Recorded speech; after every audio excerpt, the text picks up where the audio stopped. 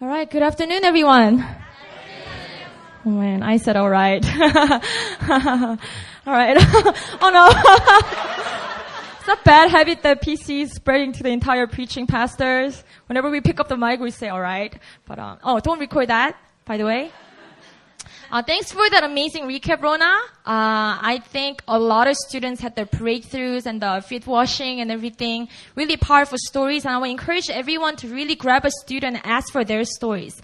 I mean, 82 students were at the retreat, but then I'm sure there are 82 different testimonies that's going to come out of it. So really, 8-minute sharing isn't enough. So students, be ready to be harassed by all the questions. All right, open up and share your stories. It's really going to bless the entire community. So I want to encourage everyone to ask and also answer. It's going to be really great time of multiplication of testimonies. My name is Myunghwa Choi. You can start the recording now. Is it on? Okay, good. My name is Myunghwa Choi. I'm one of the pastors and preaching pastors in New Philly. My official title is Executive Director of Community Life. So what I do is I turn strangers into sons. That's my major ministry. So if you are new to our church, please come say hi to me. I would love to meet all of you. So yeah, please come say hi to me because I can find all of you, okay? So that's that. I'm going to jump into the word today. Personally, I'm very excited to preach this word, and I think it's very timely for not only just our members or leaders, but just in general for everyone. I really believe that different dimensions of this message is going to hit your heart, so get ready for that. It's going to be a really great word. So I want you to turn to your neighbor and ask them, are you ready for this? Are you ready for this? And let me ask you guys this question to open it up. How many of you guys actually feel lonely? Come on. Some sisters, that's all you talk about.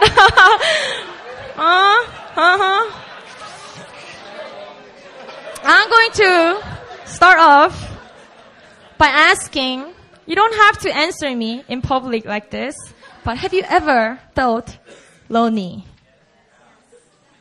I'm not alone here, right? I'm going to start. Hey, can I get some water, please? Yeah. I'm going to start off with the definition of an adjective lonely or the noun loneliness. Oxford Dictionary defines it as adjective sad because one has no friends or company. Very pathetic definition, right? And then another dictionary, Macmillan Dictionary, says unhappy because you are alone or because you have no friends. Again, very sad definition. And I looked up on multiple dictionaries and they all start with sad, unhappy, depressed, dissatisfied. It's all set of negative words. How many of you here enjoy feeling lonely? I love it when I feel lonely. None of you, right?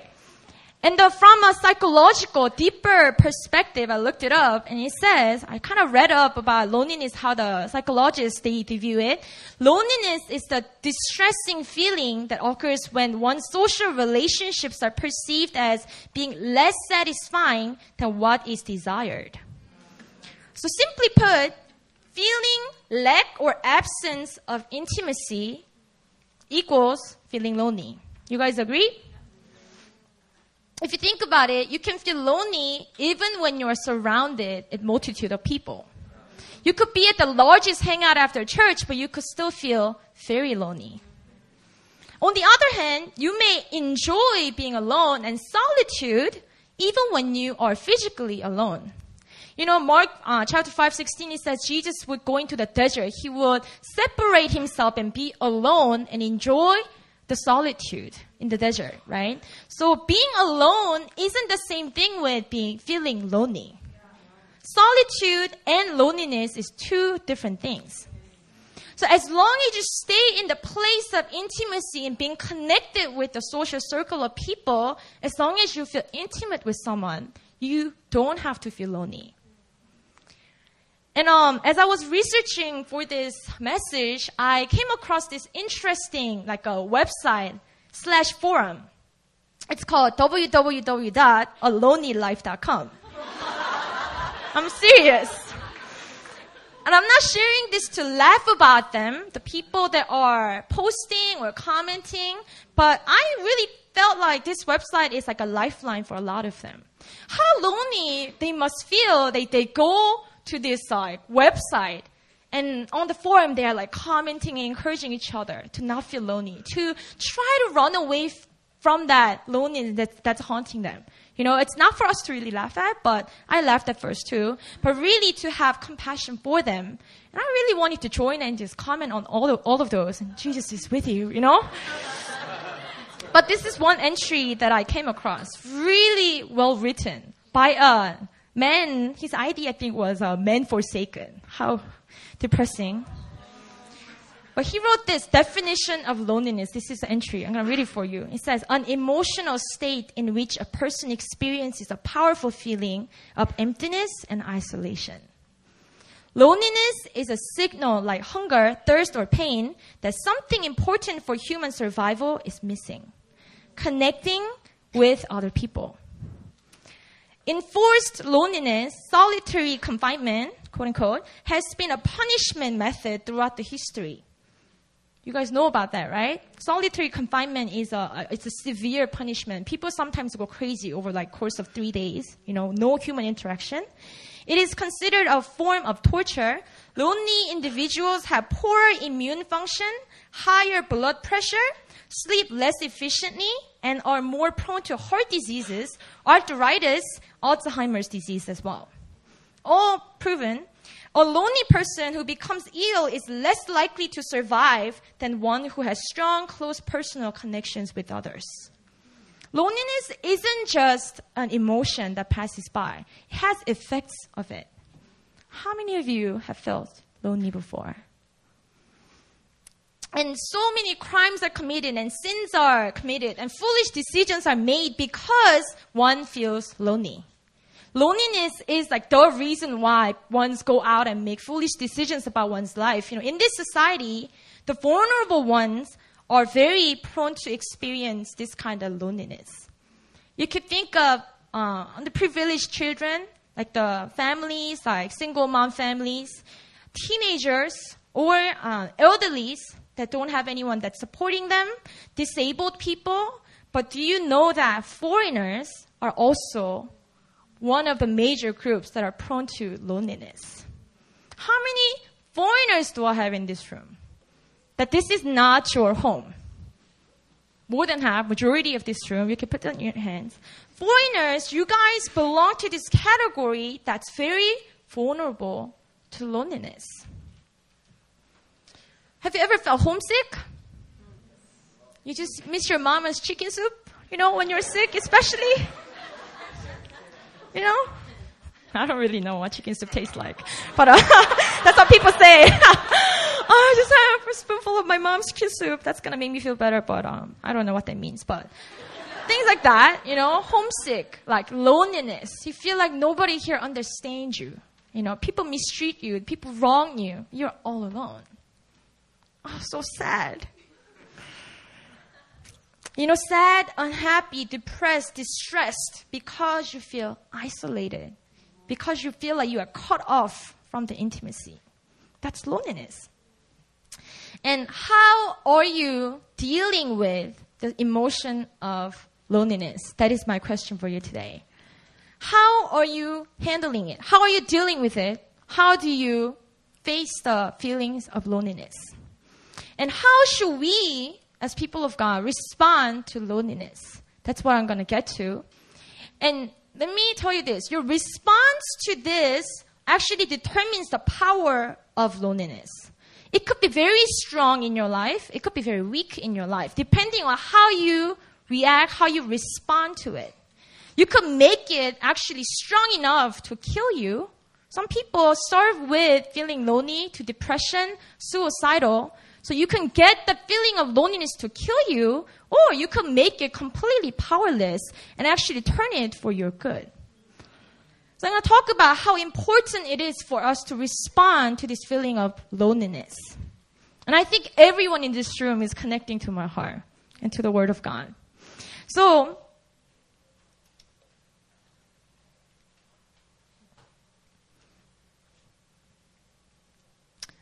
So, I feel lonely. It means I need some intimacy. Pretty much the same thing. I'm so lonely. That means I need some intimacy in my life. You guys with me? It simply is a sign like this guy, Man Forsaken, wrote. It's like a sign, like a hunger, like a thirst that you need something for your survival. That's connection with other people. It's a sign that you need to get some intimate relationships. And I think it's important to know how I feel. Some people just completely ignore the fact that they are lonely. They try to just run away from the acknowledging of their feelings. But I think that's not the way it should be. You should acknowledge, oh man, I feel lonely, then you feel lonely, It's not like, no, this is a lie. I just have to shift. And I think that's a very unloving thing to say to someone that's feeling very lonely. When you open up to your friend and, hey, I've been feeling just really lonely, and your friend just shift. That's a lie. You're going to feel even more lonely after hearing that. You know what I'm saying? So it's important for you to be honest with your feelings. Oh, I feel lonely. And however, Satan tells you to react certain way to this emotion. He recommends this, a quick fix. For example, like a drug. Quick fix is a drug term, right? People, I don't really know either, but drug and sex, alcohol, partying, clubbing, all these different things that could temporarily fill you with a worldly pleasure. I call it quick fix, right? When you feel lonely, some people just go outside and go buck wild, with like partying and clubbing, whatever. But quick fix, you guys know that it never works. It comes back with the greater crash at the end. That's what my friends told me.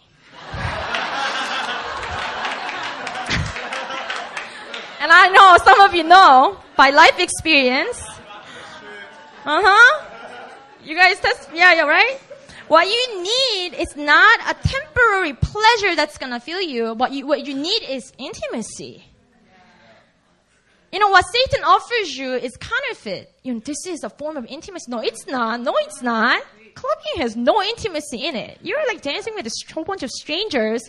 And you go home and you don't even remember their names, right? That's what I heard. But that's a complete counterfeit intimacy. What you need is not just being surrounded with a bunch of people or mindless fun. What you need is true, deep sense of intimacy. And there are bad pleasures as well. You guys know that pleasure isn't always good? For example, sex outside of marriage. That's a bad pleasure, okay? And it leaves you with more emptiness at the end. And maybe your quick fix isn't as dramatic as all these things that I mentioned. But these are the ones that I'm sure a majority of you will connect to. Excessive hangouts. Just because you feel empty. Let me just throw myself out there and see like what other people are doing and joining everything. Like just mindless hangout. Flirting. Enough said. Flirting. To feel that counterfeit intimacy, You feel that attention coming to you. Or, the mind game, that makes you feel like you have someone, but you really don't have anyone, Flirting. Or, constant crushes. Like liking this person, and then next week you like someone else. Next week you like someone else. Oh, he's cute. No, he's cuter. That kind of pattern could also be a quick fix because you feel empty and lonely inside. Let me be real here. TV. When you just feel that emptiness, you want to run away from it, you just turn on TV. And then there are people dancing, K-pop coming out. You feel like, oh, I'm not alone anymore. There are people talking to me from the TV. And you don't, because you don't want to think about it. That's a way of escape from the reality. But does that help you? When you turn it off, you're alone again. TV, computer games. Another thing. You just, let me just forget about everything and then just do some Diablo. I don't know. Never played it. But that does not help you. Those are all forms of quick fix. That's not going to help you in the end. And if you are turning to these things to fill the void in your heart, you got it completely wrong. I'm sorry to say this, but you cannot blame all these people going crazy on drugs and alcoholism and all that. You're pretty much doing the same thing, but with a little bit of like a milder stuff. You know? Quick fix will not last. It will not do you any good. And you better get a better remedy for your loneliness. Let me get into this. Interestingly enough, though, let me go back to that forum that I found, A Lonely Life. They gave me so much insight. I was having a great time reading through all the threads, one person writes about loneliness and then 30 people comments, And I was reading through some of them and then there was a post, what will take away my loneliness from life? That was the title of it, and then there were all these people that commented on it, and then this thread, interestingly enough, all their answers were like this. You just gotta get married, get a life partner, a close friend that lives nearby, very specific, a pet, get a pet, have your own family. When you have a kid, it's gonna get better. So even those people know that quick fix doesn't work.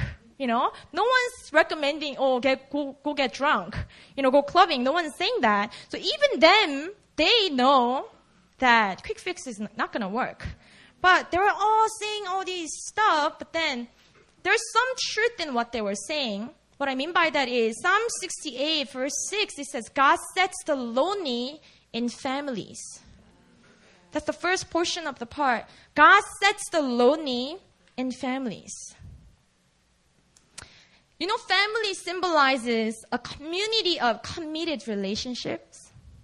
It's the group of people that's going to love on you relatively but unconditionally. Relationships that are in covenant. That's what family symbolizes. And people know that relationship is the key. Even the people on this website, they know, relationship is the key. But then you guys realize the common tendency when people feel lonely, they actually withdraw from people. They isolate themselves even more. You guys notice that tendency? People always fall into it. Because Satan tells you, you're lonely because nobody likes you. You're lonely because nobody cares about you.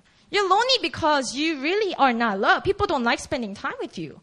And then when you are lonely, all these lies could get into you so much easier than when you are strong. So he tries to keep you in the state of self-pity and depression. Yeah, right, nobody cares about me. Yeah, right, I'm not loved. Yeah, right, I gotta just stop trying and just somehow figure out my life on my own, But Satan draws you further away from intimacy because even Satan knows that intimacy is the key. So what he tries to do is take you away from the intimacy and get you stay in that state of isolation. Hey, don't stop trying. Wait until they try. All kinds of lies get into you and you want to just, I just want to be alone. But deep down, no, that's not what you need. That's not what you want. You want intimacy.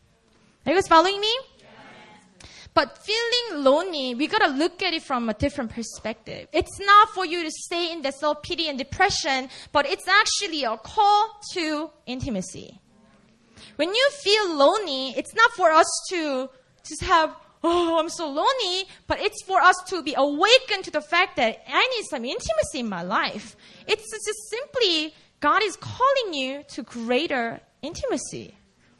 Stop twisting it and think that nobody loves me. No, people love you. You just gotta be more intentional with building relationships and experience deeper intimacy with the people that you're with. I think beginning of this year, Pastor Christian preached a powerful message called Intimacy Belongs in Covenant. Did I say that right? Some leaders? Intimacy belongs in covenant, right? Asking the wrong person. Right? Just kidding, Peter. Intimacy.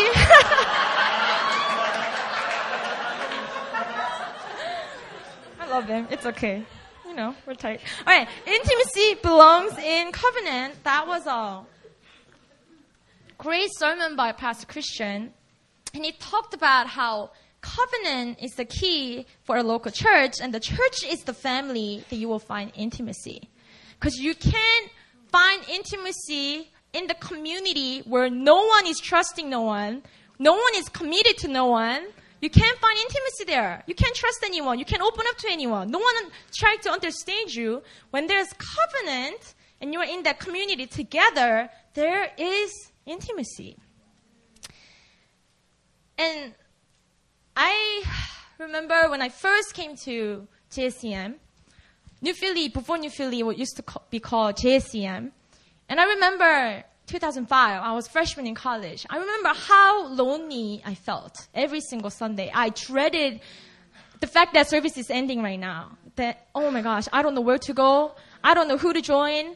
I just felt so intensely lonely. And that was my pattern and my stronghold for a decade. Like, I come from a background of, you guys all know what Wangda is? Wangda, what your students go through? Like ostracization, like people like bully you and stuff. I was a victim of Wangda back in my middle school days, and it was pretty severe.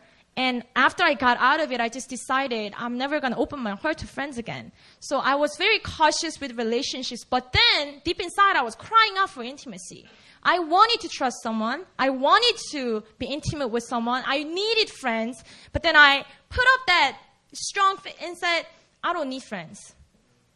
I'm afraid. I have so much fear inside. I appear strong, but I always feared when I'm alone in the room, no one cares. My existence doesn't matter. If I die in my room, no one's ever going to find out. Kind of really like depressing thoughts, right? And I came from the background, so even at church, I used to feel so scared. I feel so lonely. I feel like nobody likes me at this church. I just want somebody to reach out to me. That's where I was. And for me to really reflect upon how God took me on the journey of setting me free from the loneliness through people of God. Just amazing. I remember one of the sisters that really loved on me. Her name's Myunghwa. She's not here today. She's in America. Myunghwa is one of the sisters that I can really be myself with. I don't have to be Pastor Myunghwa to her, because she saw me when I was a baby believer, and she saw me my transformation. She saw all of that, the process. So she saw all of that, so I could just be myself with her. And I remember at the beginning, she didn't like me. She told me that. She told me that. 멘토도 재수 없었어. She told me like you were like, I didn't like you, pretty much. I didn't like you. You were whatever. And I remember sensing that from her. Oh, she doesn't like me. You know, she's one of the onnies in the church, but she just doesn't like me. And I used to take it very personally, because it was personal, right? And I remember later on, our relationship really developed. And just looking back on the journey, relationship isn't always the easiest thing, you know? Relationship is difficult, guys. Let's really be real. It's not that easy. It takes time. It's difficult. People will let you down. They will hurt you. People that are important to you, they will hurt you more than the people that don't count, really. You know, and if you ask anyone that left the church, like backsliders, and majority of them will say, I left church because of people. Not many people say, I left church because of God. They will say because of people, because of relationships so difficult. And I remember how I was so thankful that I stuck through, and God really used these sisters to really love on me. Loved on an orphan. They came with a broken heart, closed heart, and how their love just melted down my heart. And I chose Myunghwa because she's not here, because I don't want to cry. I don't want to be like PC and, you know. Oh, anyways. I miss him. But, you know, everyone goes through it, but what am I trying to get at is intimacy is found in the church. In the local church, a covenant community where you're sitting at. This is the place of intimacy, because there is covenant in this room.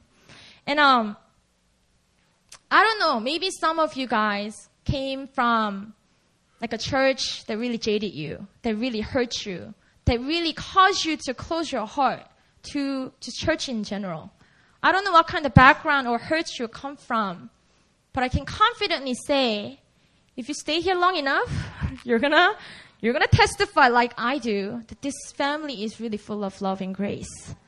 And they have arms that are long enough to embrace a girl like me. I was so broken and I was such a, Myung didn't like me, But this church is a church of acceptance. And here really is the intimacy that you guys are longing for.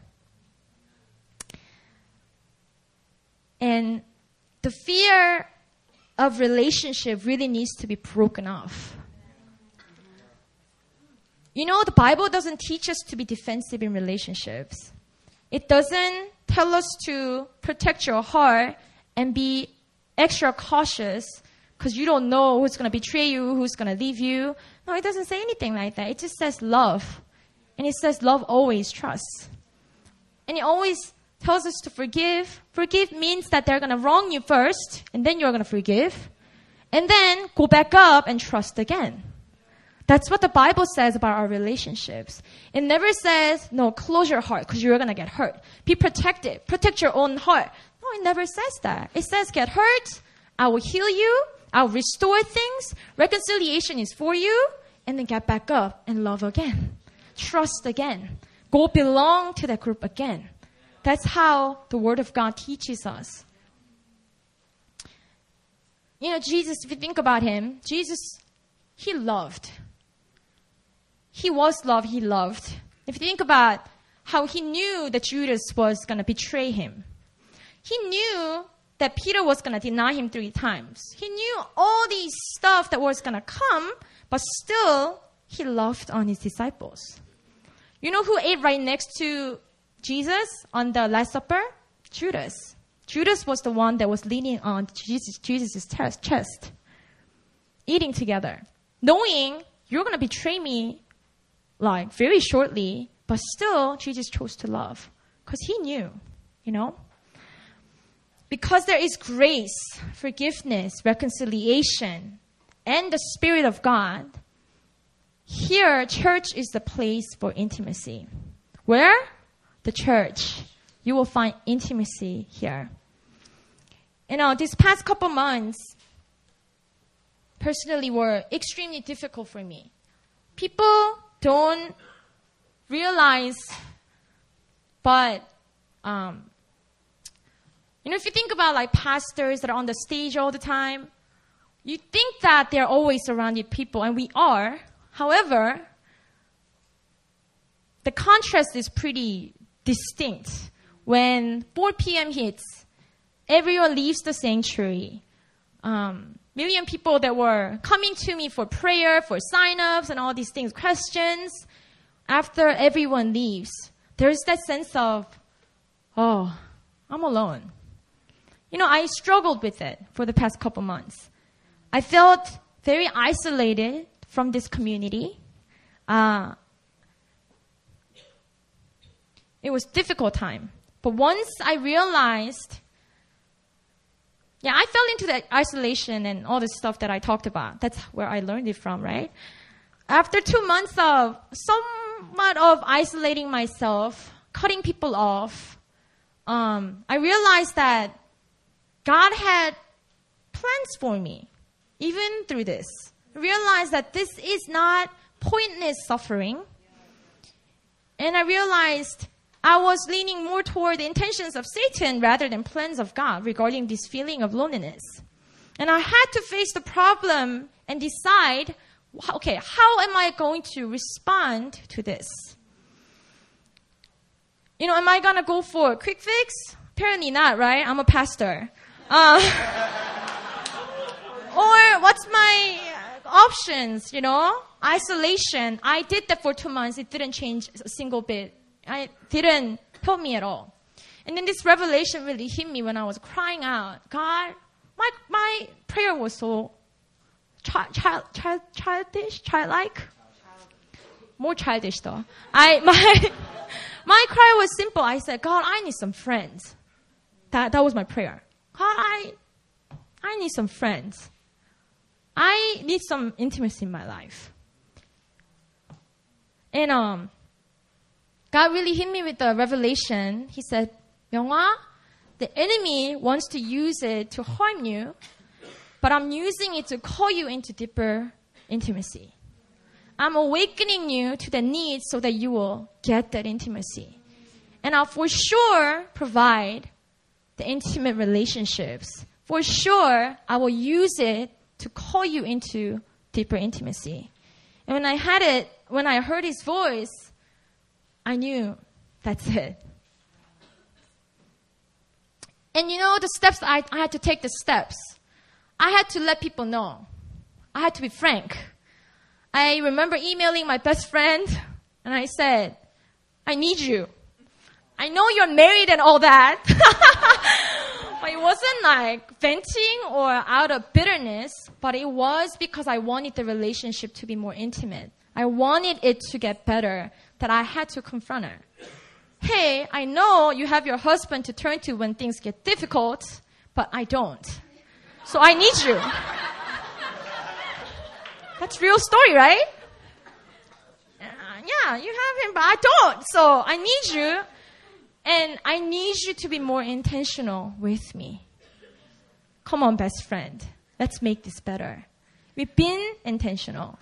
Last Sunday, I had dinner with her. Praise God. And I had to humble myself to ask for help. I had some difficult conversations with some sisters on staff. I told them, hey, I need some help from you. I'm lonely. I need you to be intentional with me.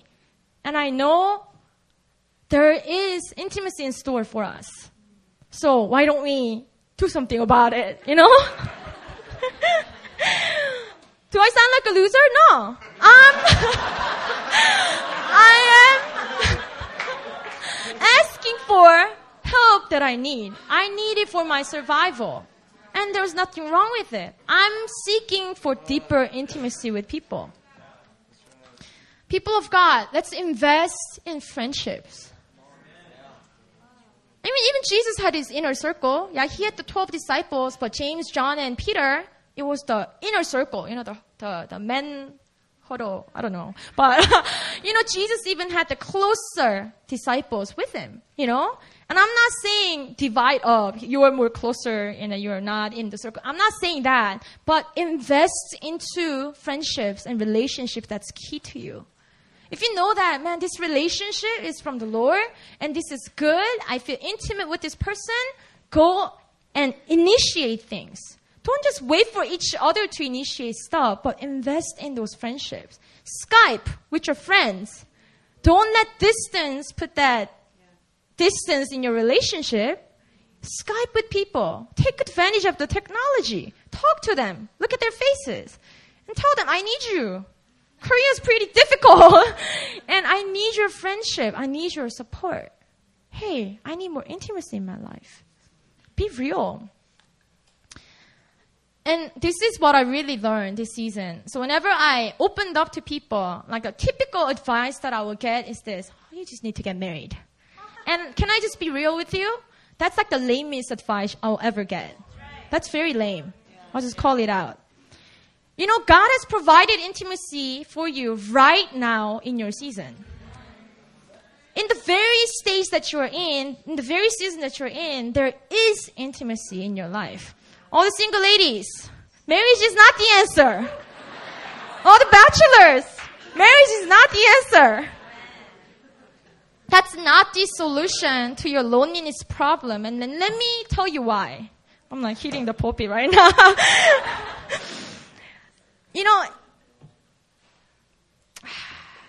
Marriage is very intimate, I heard. It is a form of covenant for lifetime. I'm not denying that. But however, if you are going to treat marriage as a solution to your loneliness, I'm sorry to disappoint you, but it's gonna make your loneliness problem worse.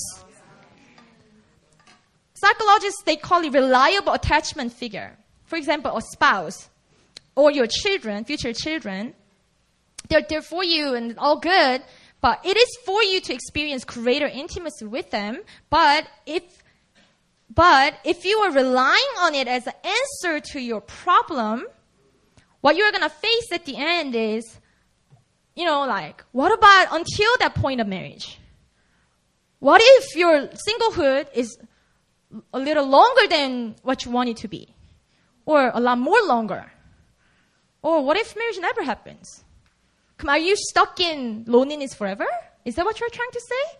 If your advice for the single people, you just need to get married. Then up till that point you're stuck in loneliness, so suck it up? Is that your advice? Are you saying that God failed providing intimacy for you in your singlehood? Are you saying that His goodness for you today is not enough? Are you saying that He's not meticulous enough that He missed, I forgot that Myunghwa's lonely? No.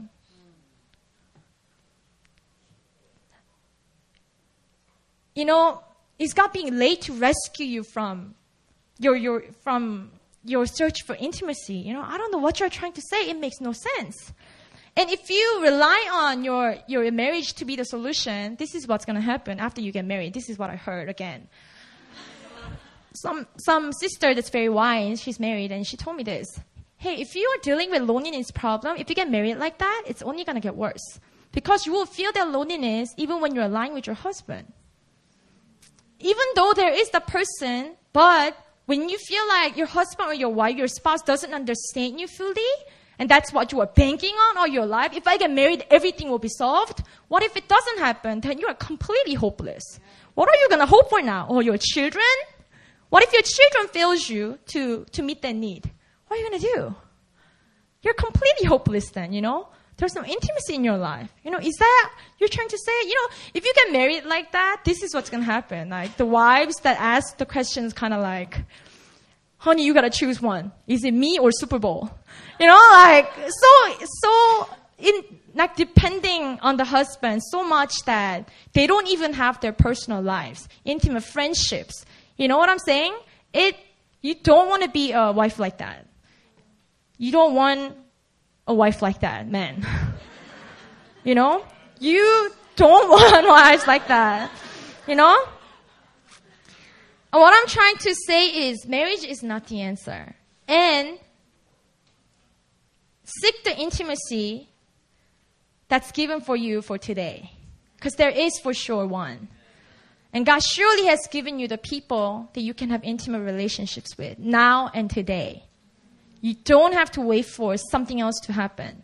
My husband, my wife. You don't have to wait for your children. No, stop waiting. Intimacy has been given to you here, right now.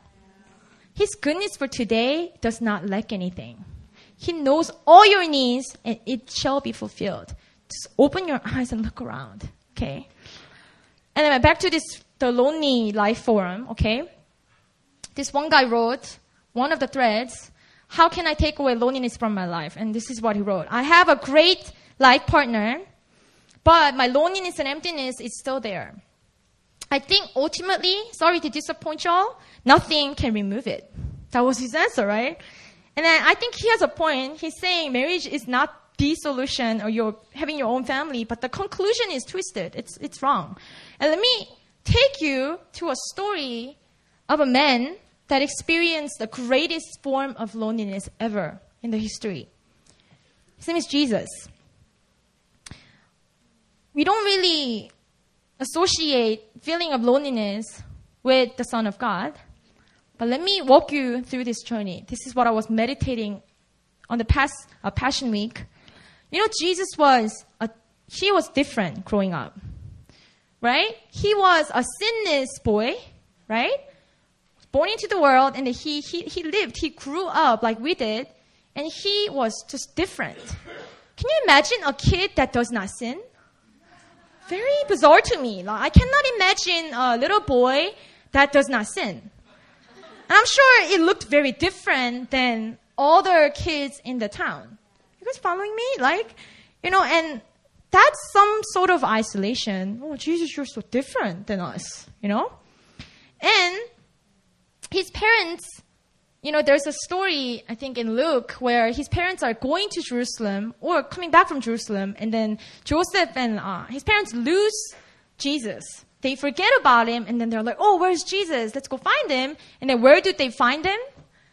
In the temple, right? And then Jesus says, Did you not know that I will be in my father's house? He says something very mature, right, as a young boy. Did you not know that I will be in my father's house? You know? He's like preaching to his parents. Very different. And you can tell that as a young boy, he had such intimacy with God, with the Father. You know, even as a young boy, he knew that he was loved. He knew where he belonged to. Man, my relationship with the Father God, so tight, such oneness, you know, even as a young boy. And let's walk with him in this journey. And Jesus had his crew, right? He had his people. His crew consisted of 12 disciples or apostles, people call. 12 people that he chose, and he was the leader, right? You know, every crew has kind of like a leader figure. Jesus was the leader. And then the 12 men were always with him, and then they were like, yeah, we're always together. And he even had the inner circle that he chose, the 3 men that I mentioned earlier.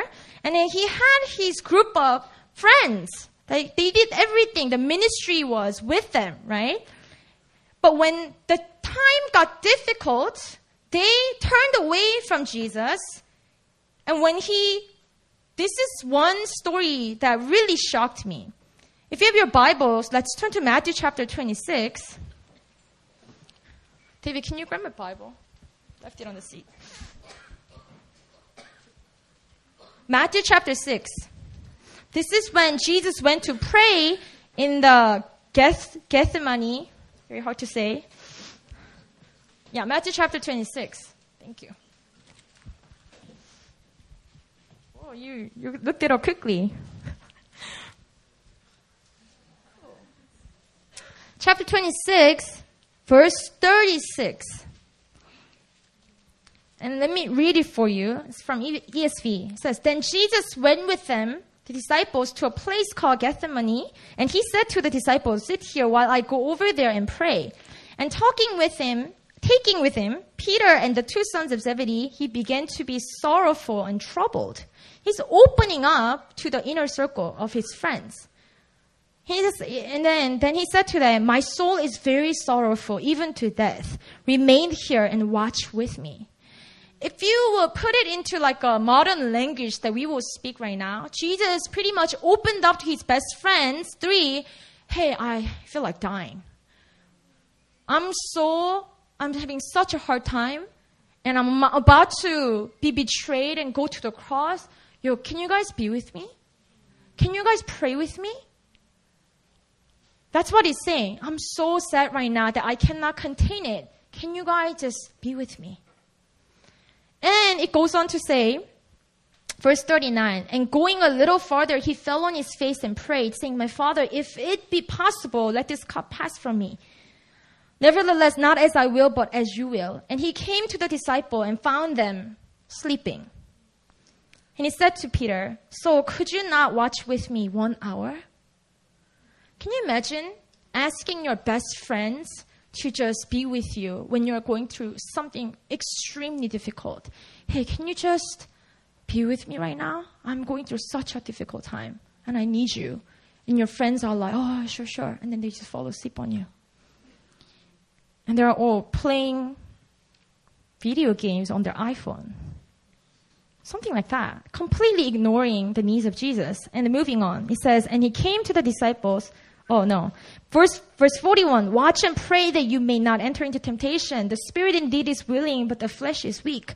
Again, for the second time, he went away and prayed, My Father, if this cannot pass unless I drink it, your will be done. And again, he came and found them sleeping, for their eyes were heavy. So leaving them again, he went away and prayed for the 3rd time, saying the same words again. Then he came to the disciples and said to them, Sleep and take your rest later on. See, the hour is at hand. Hey, it's too late now. You know, he's saying the hour is at hand. It's now. You had 3 chances to be awake and be with me, but pretty much Jesus had to let them go. Can you imagine how he must have felt? My closest friends that I sold into for the past 3 years, they did everything together. These 3 men were present when others were not allowed in. Like all sorts of miracles and amazing memories. We are like, yeah, 4 of us together. And they all fell asleep on him. twice. When Jesus said, I feel like dying, guys. Could you just be with me? And while he was still speaking, so even before Jesus finishes his words, Judas came with the soldiers. And this actually was the hour that Jesus was arrested. Stay engaged, okay? Try to feel what Jesus must have felt, okay? And here, Judas came, verse 49. Let's look at that. And he came up to Jesus at once and said, "Greetings, Rabbi." And he kissed him. Judas kissed him. Kiss back then was a very intimate sign of, intimate way of greeting one another, you know? So as a friend, Judas came up to Jesus and, "Hey, Rabbi." And to our context, pretty much your friend came and, "Hey, how you doing?" and hugged you. And that was a sign of betrayal. The man that I will hug, the man that I will kiss on the cheek is the one that you got to arrest. So Judas is betraying him with using a sign of intimacy. And it was Jesus' friend. It's one thing to be betrayed by your friend, but through what? Through, "Hey man, how you doing?" And he's like, "This is the one. Go get him." What kind of betrayal? It's messed up. Completely messed up, right? And then Jesus, knowing everything, he calls him friend, even at that moment. After the kiss, Jesus says, "Friend, to what you came to do."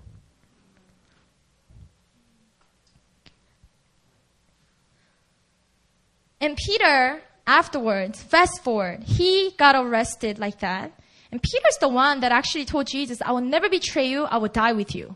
I'll die for you." He was the one that was very zealous for Jesus, you know. Always the one that was the loudest. And, Peter denies him 3 times. And even this was not just, "No, I don't know him," and run away. It wasn't like that. The Bible tells us that Mark chapter 14, on the 3rd time, someone asked him by the fire, and, "Hey, aren't you with Jesus? Aren't you one of them?" And this verse says this, but Peter began to invoke a curse on himself and to swear. He started getting really upset and denying "No, I don't know him. Stop he used a curse word to emphasize that, "No, I don't know him. I have nothing to do with him."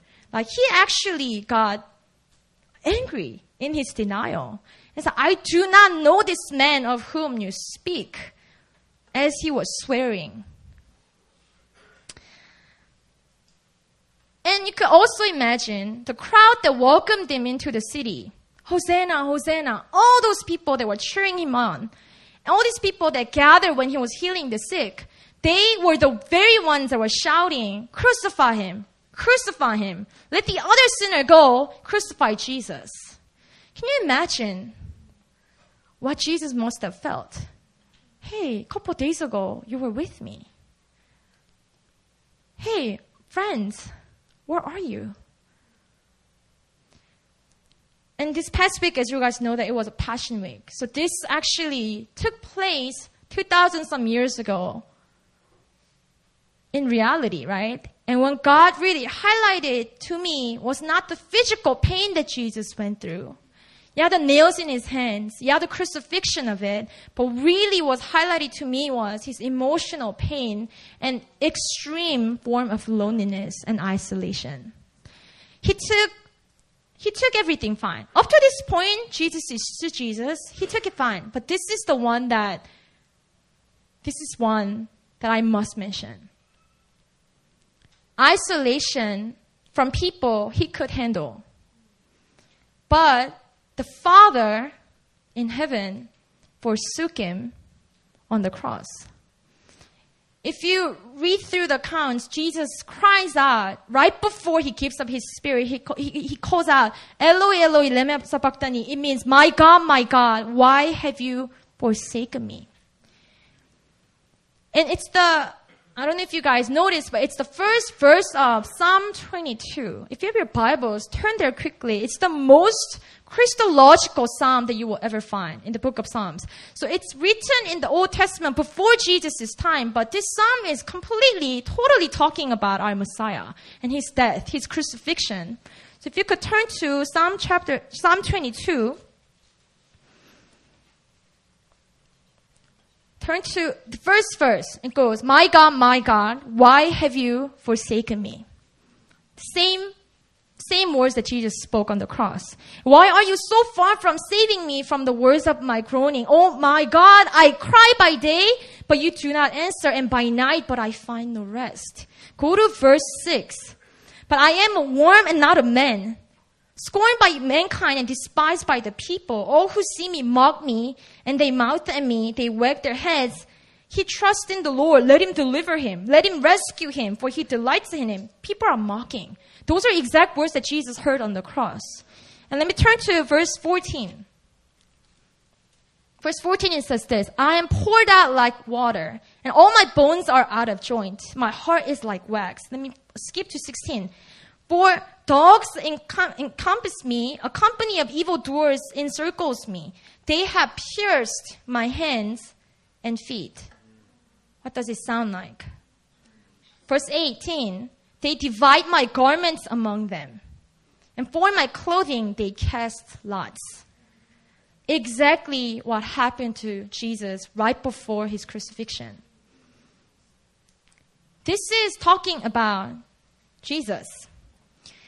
And this is one thing that you need to realize. This isolation that Jesus suffered on the cross was completely foreign to him. What I mean by it is, even before the creation, from the beginning of time, the Father, Son, and the Holy Ghost were together. Them three were one, 3 in 1. They were never separated. They never had to suffer any form of loneliness because they were one. Unity, oneness, intimacy, all came from the Trinity. And what happened at the cross is, for the first time, the Son was separated from the Father. Tasted hell. He became the sin. Can you imagine going from complete oneness and intimacy with someone to complete isolation? You call and call and call, and he's not answering you. There's no rescue. You are hanging on the cross in shame and pain.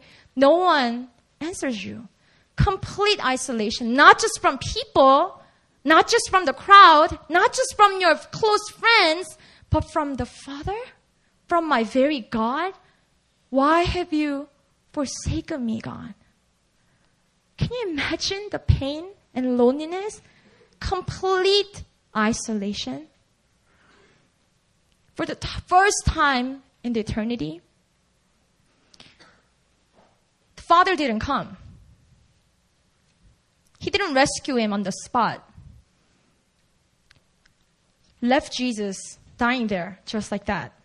Complete separation, isolation happened. Feeling of loneliness to the max. Nowhere his presence was found. Jesus took that isolation. Utter loneliness.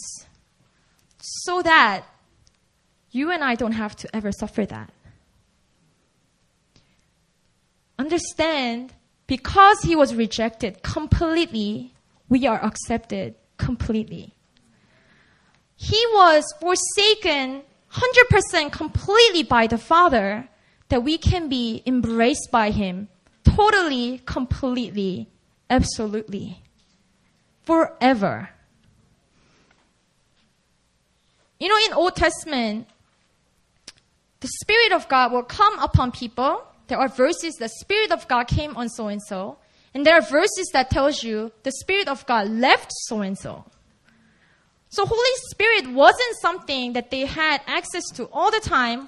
Or did he stay there for lifetime, forever? No, didn't. It was not something that was guaranteed like we have here. How did that happen? It was through the cross. It was because Jesus went through the complete separation, isolation, and loneliness that we can claim the verses like, never will I leave you, never will I forsake you. That actually means never. When it says nothing is able to separate you from the love of God, it actually means nothing. Not partially, because Jesus went through it completely. So that you and I don't ever have to suffer from isolation from the Father. Let me end with this. When Jesus came to this earth, his name was given by the angel. His name was Emmanuel. Everyone say Emmanuel. It means God with us. Jesus came to be with us. And after 33 years, after he was resurrected, he was taken up to heaven. He went back to the right hand of God. Then God came to be with us, and did he leave? No, he didn't. He left his spirit with us, and we call him the Holy Spirit. He didn't just come to be with us, guys. He's in us.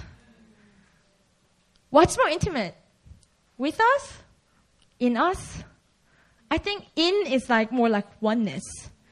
Holy Spirit isn't a guest. He's not just visiting you, but he's a seal upon you. He's in you forever. That oneness can never be taken away by nothing that could happen in this life.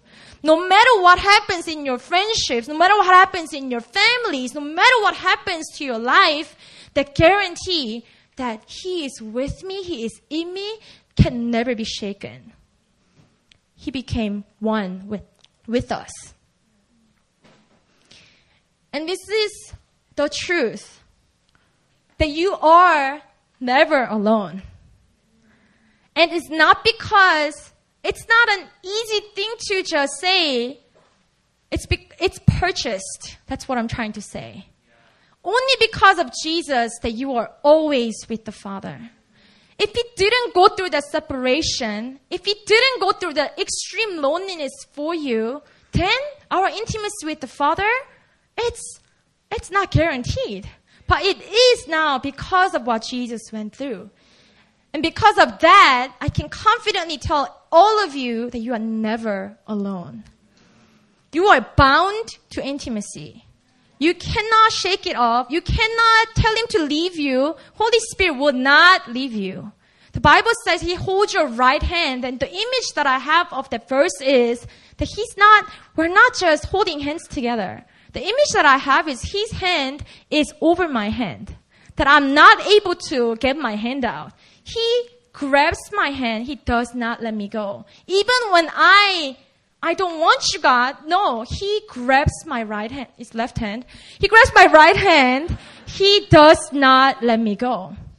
It was secured through the loneliness that Jesus endured for all of us.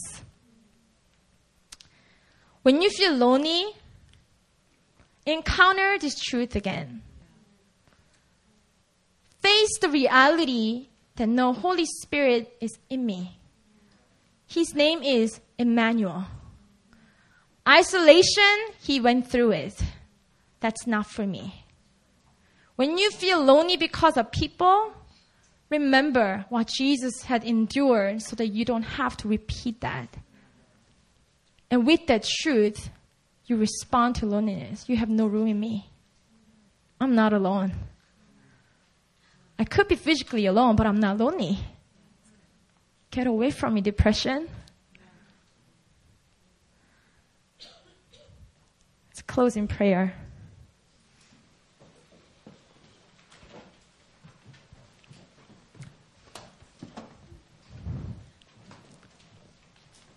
I want us to just take a brief moment to chew on this, meditate on what was spoken to you.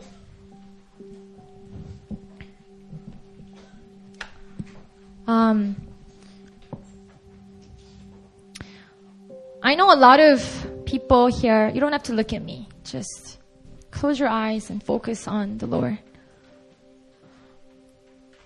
A lot of people, even in this room, you guys go through phases of just feeling extremely lonely. And I don't think anyone is immune to that. But I want you guys to really allow this word to to take hold of that loneliness and turn it into a call for intimacy. If you feel lonely, don't see it as, oh, I'm not loved, no one cares. No. It's simply God is calling you for a season of intimacy with people and also with Him. The reality that He is with you and in you, let that overtake your feelings of emptiness and loneliness. Go back to the moments of feeling lonely and you just don't know where to turn to, who to call, where to go. Visit those memories and declare the truth that I'm never lonely. Isolation's been taken away from my life. I am always connected to the Father. Jesus, you were forsaken so that I will be accepted. Speak the truth over the situation. I want to invite some of the people to really take a stand, like make war against loneliness. I know we have a crowded sanctuary today, but I want you to take the step of faith to respond. So if you've been feeling isolated, lonely, forgotten, forsaken, I want you guys to actually stand to your feet as a declaration that you are not lonely. If you've been feeling that way, now is the time. Stand to your feet. We're just going to pray for you. In your relationship with people, with church, in your relationship with God, if you feel such distance, if you are in that self-pity, in that depression, hearing those lies and no one cares, those are not true. Stand to your feet so that truth will be declared over you.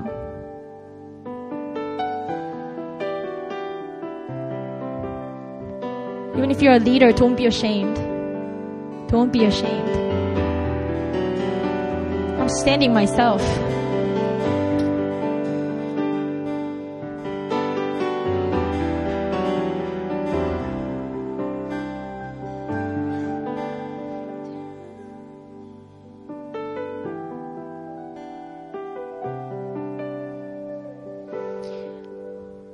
And if you've never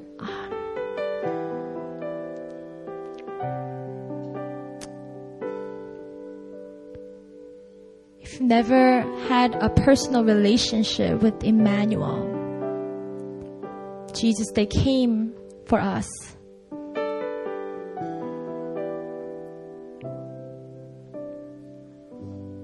And if you would like to receive Him into your heart as your best friend forever, I'm also going to invite you to stand to your feet. If you feel like, I wanted Jesus in my life, I'm also going to invite you to stand.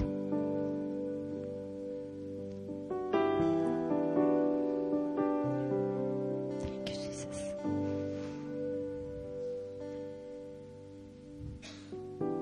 Father, I declare over the people that are standing and also the congregation that just heard this word. Father, I declare that because of what you have taken away on the cross, these sons and daughters are not forgotten. They're not forsaken. Never will you leave them. Never will you forsake them. Nothing in this entire world is able to take away your love from them. God, I declare that they belong. God, I declare that they are loved. They are cared for. God, I declare that they're precious. God, I declare that your eyes are upon them. Father, I just break all the threats and power of loneliness in Jesus' name. I break it off of each person that is standing. Father, all the spirit of isolation be broken off in Jesus' name right now. God, I declare that every single person that is standing will enter into a new season of intimacy. God, you are calling them into a new season of greater and deeper intimacy. God, I declare a new level of intimacy with the people, with their family members, new level of intimacy with the Lord. God, I pray that you will meet them. You will encounter them, God. Father, we thank you